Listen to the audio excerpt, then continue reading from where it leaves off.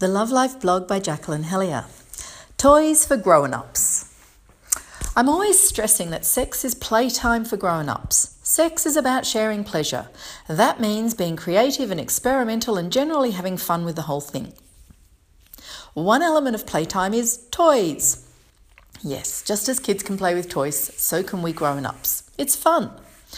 Occasionally people say to me, but it's unnatural to use sex toys. Oh, for heaven's sake, so is using a toothbrush, but I'm sure you use one every day. In fact, I doubt sex toys are unnatural at all. I'm sure they go back as long as humans have existed. One of the outstanding features of humans is our ability to be creative and devise tools and gadgets. Phallic-shaped artefacts have been found all over the world from ancient times, and while the archaeologists might call them objects of worship or similar, I'm sure they had a more practical use as well. These days, there are a huge number of toys available for us to play with.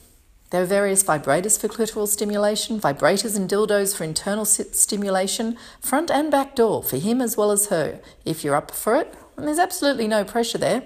Cock rings for his and her pleasure. Then there are all sorts of lotions and potions and ticklers and other yummy things for sensual play. In fact, my favourite sex toy at the moment is candles that melt into massage oil. They're so warm and sensual. There are items to restrain your partner, from feathered handcuffs and silken blindfolds to some seriously hardcore chains and things. There are dress-ups and costumes for role plays and simply for sexy dressing and undressing. And I'd include erotic literature too, because that can either inspire you in your sexual play or become part of it. Reading erotica aloud while your partner tries to distract you can be a lot of fun. Using toys in your sexual play can free you up to be more playful, more expressive, and through that to have a more connected and pleasurable experience. What type of toys you get is completely up to you. Go online and have a browse. That in itself can be a fun activity. You'll learn a lot about yourself and your partner doing that. Remember always to take things lightly. It's no different to browsing the smorgasbord at a restaurant. So I recommend that you find an online store that's classy, tasteful, and has top quality products.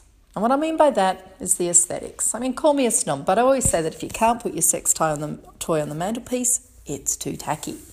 And just as important is the material they're made from. Sex toys are supposed to enhance your life, so make sure they're healthy. Avoid any made with the plastic softener called phthalates. They've been found to cause cancer. So, and get shopping, and get creative, and play.